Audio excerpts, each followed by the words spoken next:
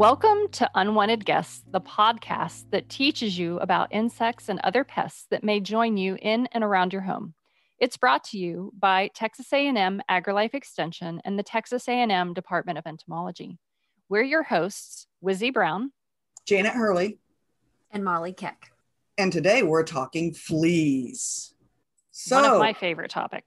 Well, as pet owners, all of us are. I mean, this is something you may or may not think about, but it seems like this year, and I don't know about, because I'm up in the DFW area, how things are in Austin and San Antonio, but I'm telling you, I'm seeing fleas. I'm hearing about fleas from a lot of folks. How about y'all? They're bad here too. I mean, but that freeze was supposed to kill them all off, right? Yeah, people would hope. So everybody said. Right. Obviously, that did not happen. No.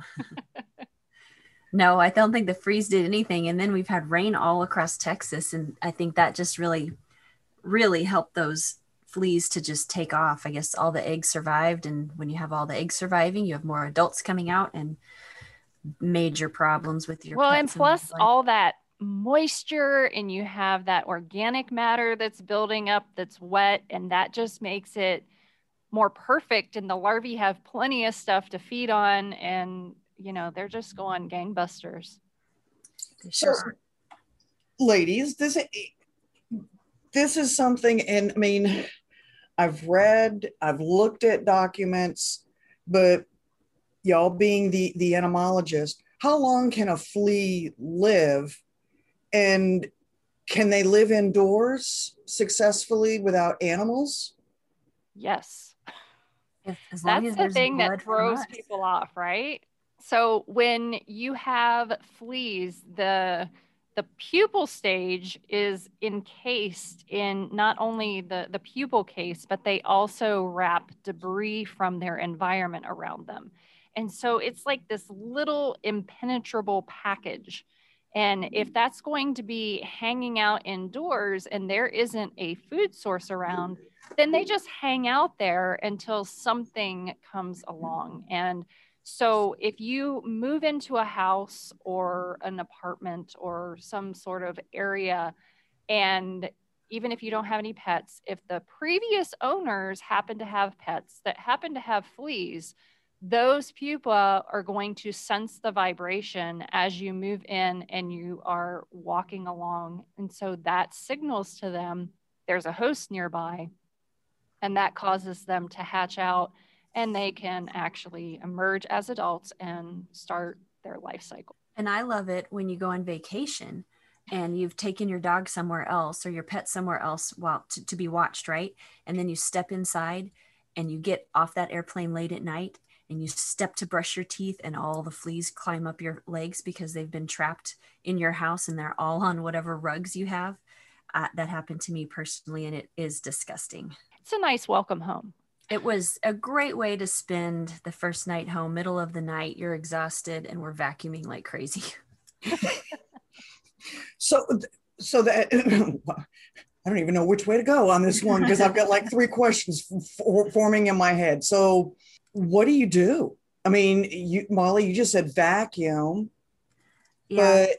But I'm a huge, well, I mean, in that case, I didn't have anything on hand, but I'm a huge advocate for indoors, vacuum, especially if you don't really want to use a lot of pesticides inside of your home, because you can suck up those eggs and the pupa and the larva and even the adults, but you got to get rid of it. Once you've sucked up what's in the vacuum, dump it out somewhere, bag it up and put it outside. Don't just stick it right back in your closet. And I swear it was Wizzy that I heard give a presentation years and years ago. And there was a study from maybe Ohio State is what you had said. And it was like, they had found that somewhere in the 80%, 80 to 86 is the number that I'm thinking of, was the reduction of fleas that they had found if you vacuum twice a day, which to me that's a really significant reduction without using any insecticides.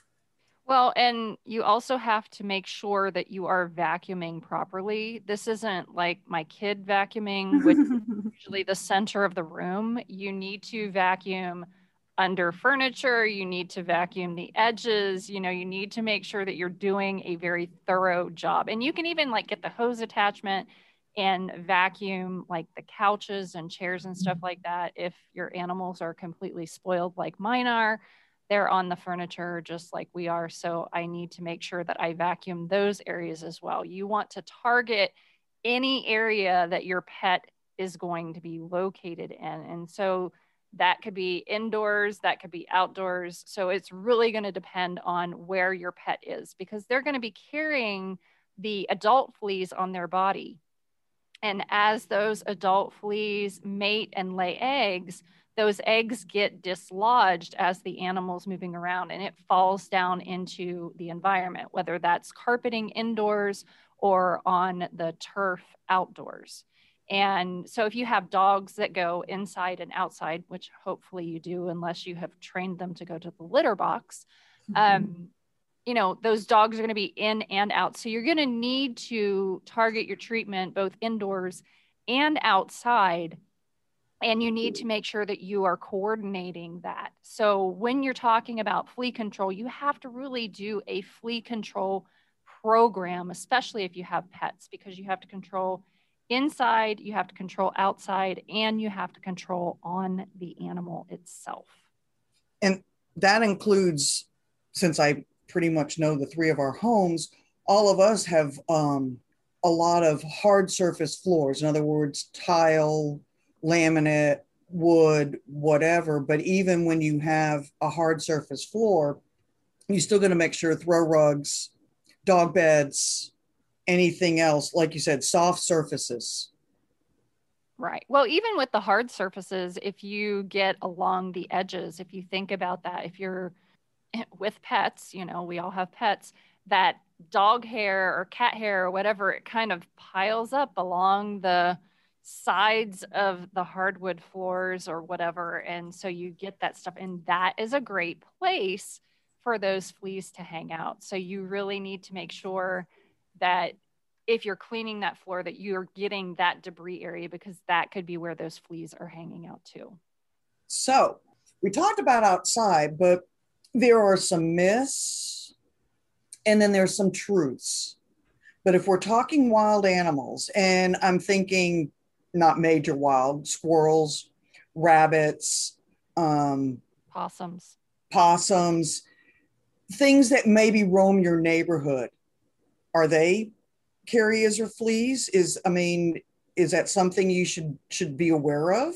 Definitely. Yeah. And another big one is feral cats. I don't think people realize how many feral cats travel through their backyard, and every time they jump or step hard, a flea can drop off, and they can certainly infest your yard. Even if you don't have pets, you can have a flea infested yard because of the wildlife that's coming through.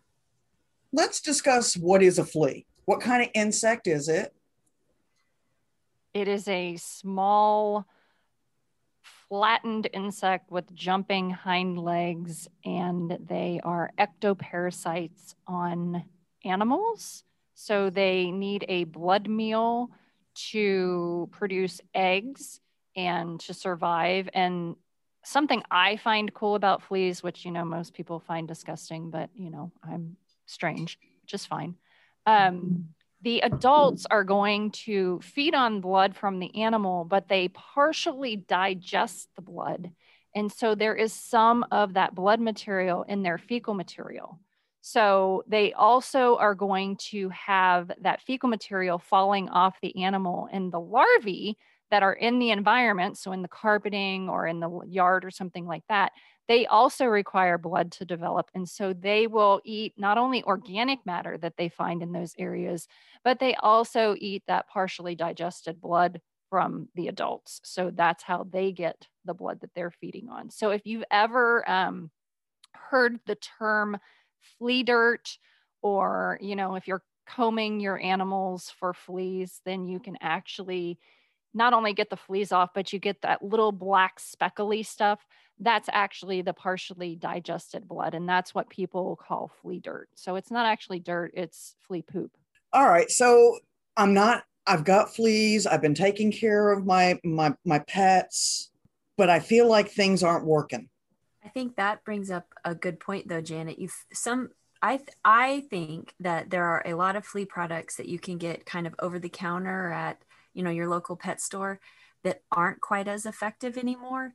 And there's a lot of, it seems like every year, every other year, several years, there's new products that come out that you can get through your veterinarian. And I honestly think those products tend to work better for the pet than those that you're purchasing over the counter. And then people are, because it's easy to access and relatively cheap, they're giving their pet or applying that to their pet too often, and they're getting some resistance to those fleas, to those products. So when you say, I think I'm doing it right on my pet, ask yourself, how often are you applying it? And are you getting this through a veterinarian? And if it's not working, that might be the route that you need to go. People also need to consider what type of treatment they are doing. I have a dog who loves water, and every time I walk her and there's water, she's in it. And I was using topical flea treatments, like the little spot on that you would put on the shoulder, like between their shoulder blades. And it wasn't working for her. And it's because she was always in the water. And so it was washing that product off. And so it would not last a month. And so I actually had to transfer my animals over to a chewable that they actually use. So make sure that you're taking in the habits of your animals as well when you're choosing those flea treatments. So this is definitely something that I would recommend talking to your veterinarian about, and mentioning your dog's habits and stuff like that to get the best product for them. Great point, because yes, I agree with both of you on understanding, and again, we all pet owners, and this is just one of those things. It's not only near and dear to our hearts because we are all our pet owners, but it's also, we get these questions a lot from the public. So I've taken precautions for my animals, but now what about my yard? Not only your yard, your house. So when we're talking about the yard, you really need to focus on where your dog hangs out. If they're anything like mine, or cats or whatever.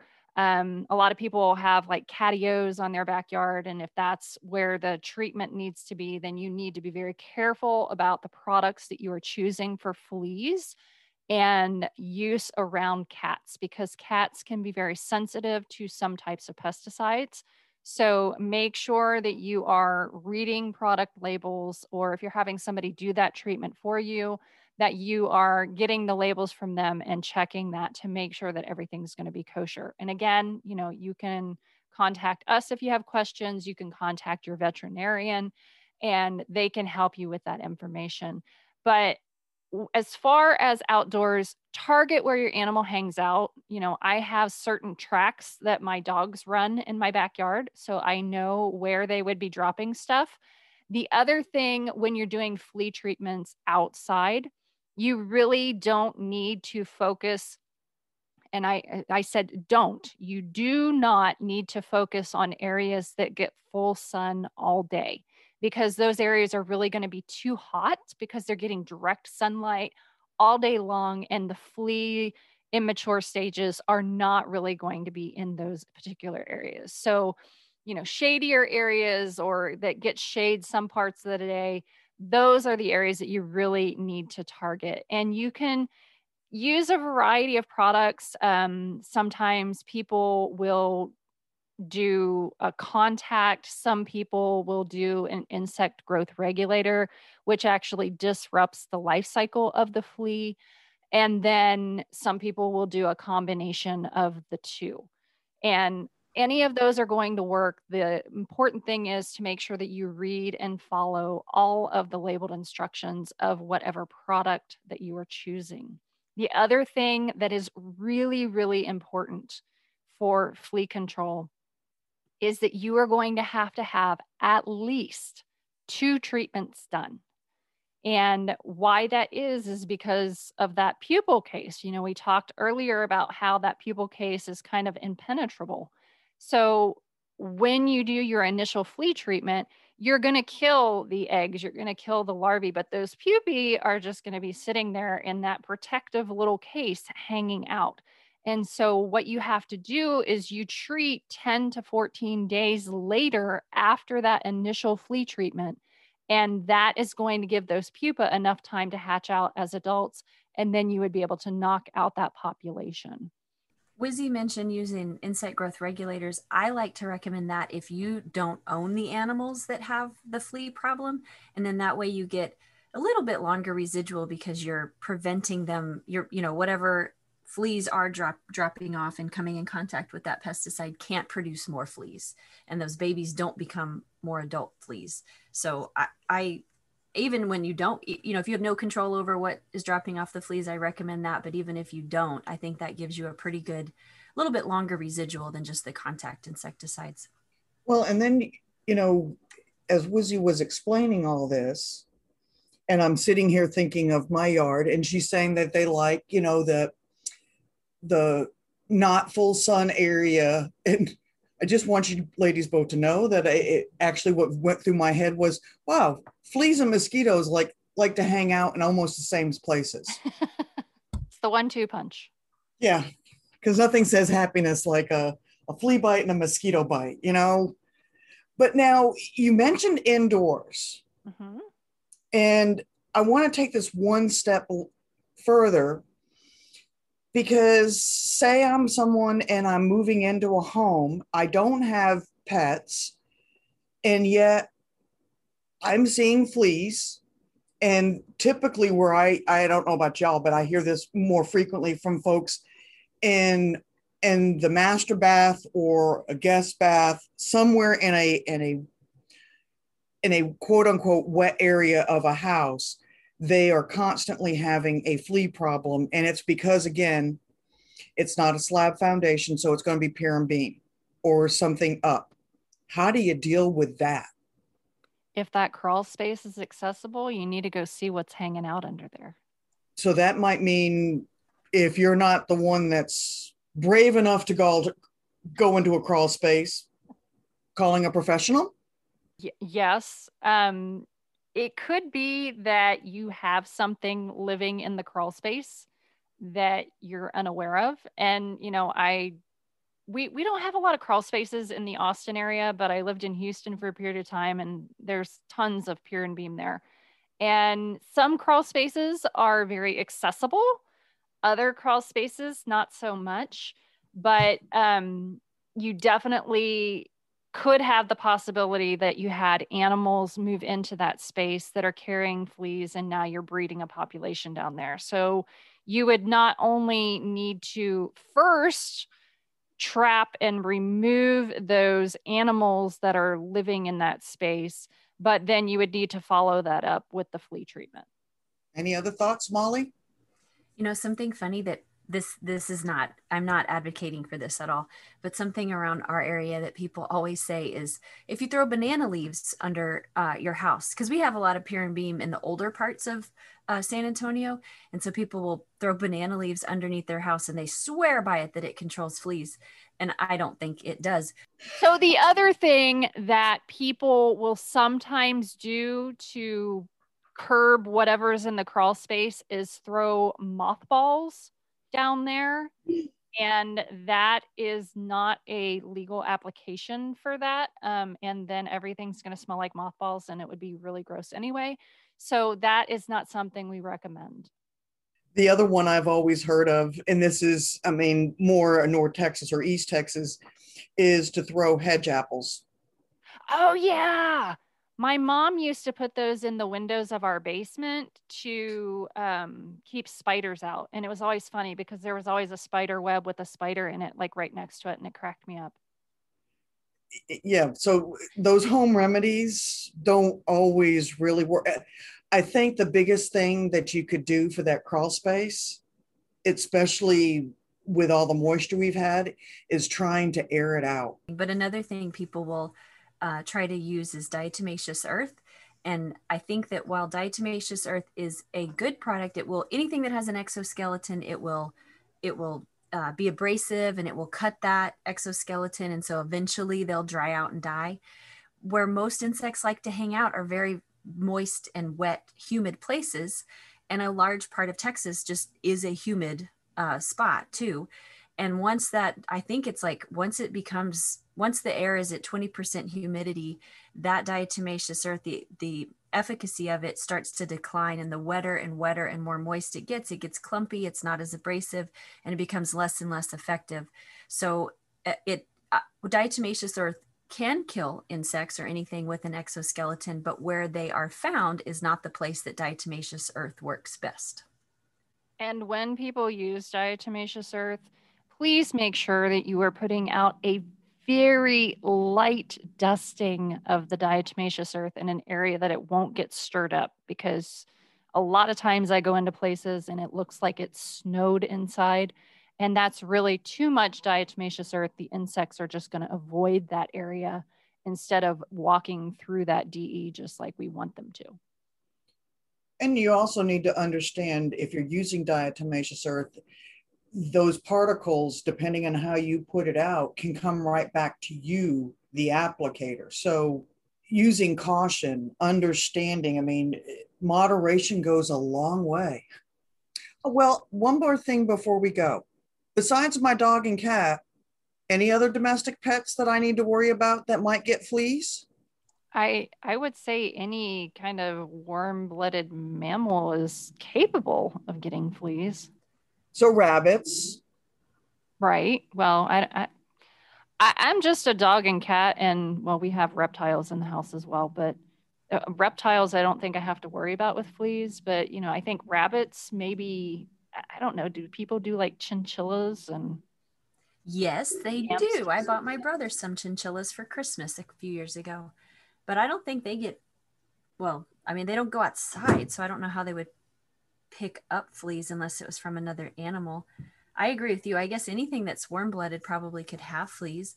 There's also stick-tight fleas, which honestly, I don't know if they're truly fleas or something else that can get on, if you have backyard chickens, but those are specific to poultry and not going to get on your dogs and cats. And I would assume if you had like pet rats, those could definitely harbor fleas. I was actually going towards the chickens, Molly. Thinking, I wasn't sure if there was I mean, I know that we have, cat fleas, dog fleas, and rat fleas. Oh, and that's a good point, Janet. So we've got cat fleas, dog fleas, and rat fleas, but the most common flea that you'll get is usually the cat flea on both your dogs and your cats. But yeah, there are stick-tight fleas on chickens. So a lot of people have backyard chickens now, but those are specific to poultry and should not get on your pets. And I doubt they would get on to you. And that, I have no idea how to treat that. I'm sure that there's a publication somewhere with the extension that you could check out, but I would assume that you would ask your veterinarian or go to your local co-op or feed store and see if they have anything that you could topically apply to your pet or to your chicken. Sorry. So, Wizzy, you want to wrap this up? All right. So remember, if you have a flea issue, you need to make sure that you are treating all areas. So that would be any pets that you may have, indoors and outdoors. And you need to make sure that you are focusing on the products that need to be used in those particular areas or on your pets. If you have questions, you can always contact us or your veterinarian. So thank you so much for sticking with us for this episode of Unwanted Guests. For more information, you can go to extensionentomology.tamu.edu. Catch you next time.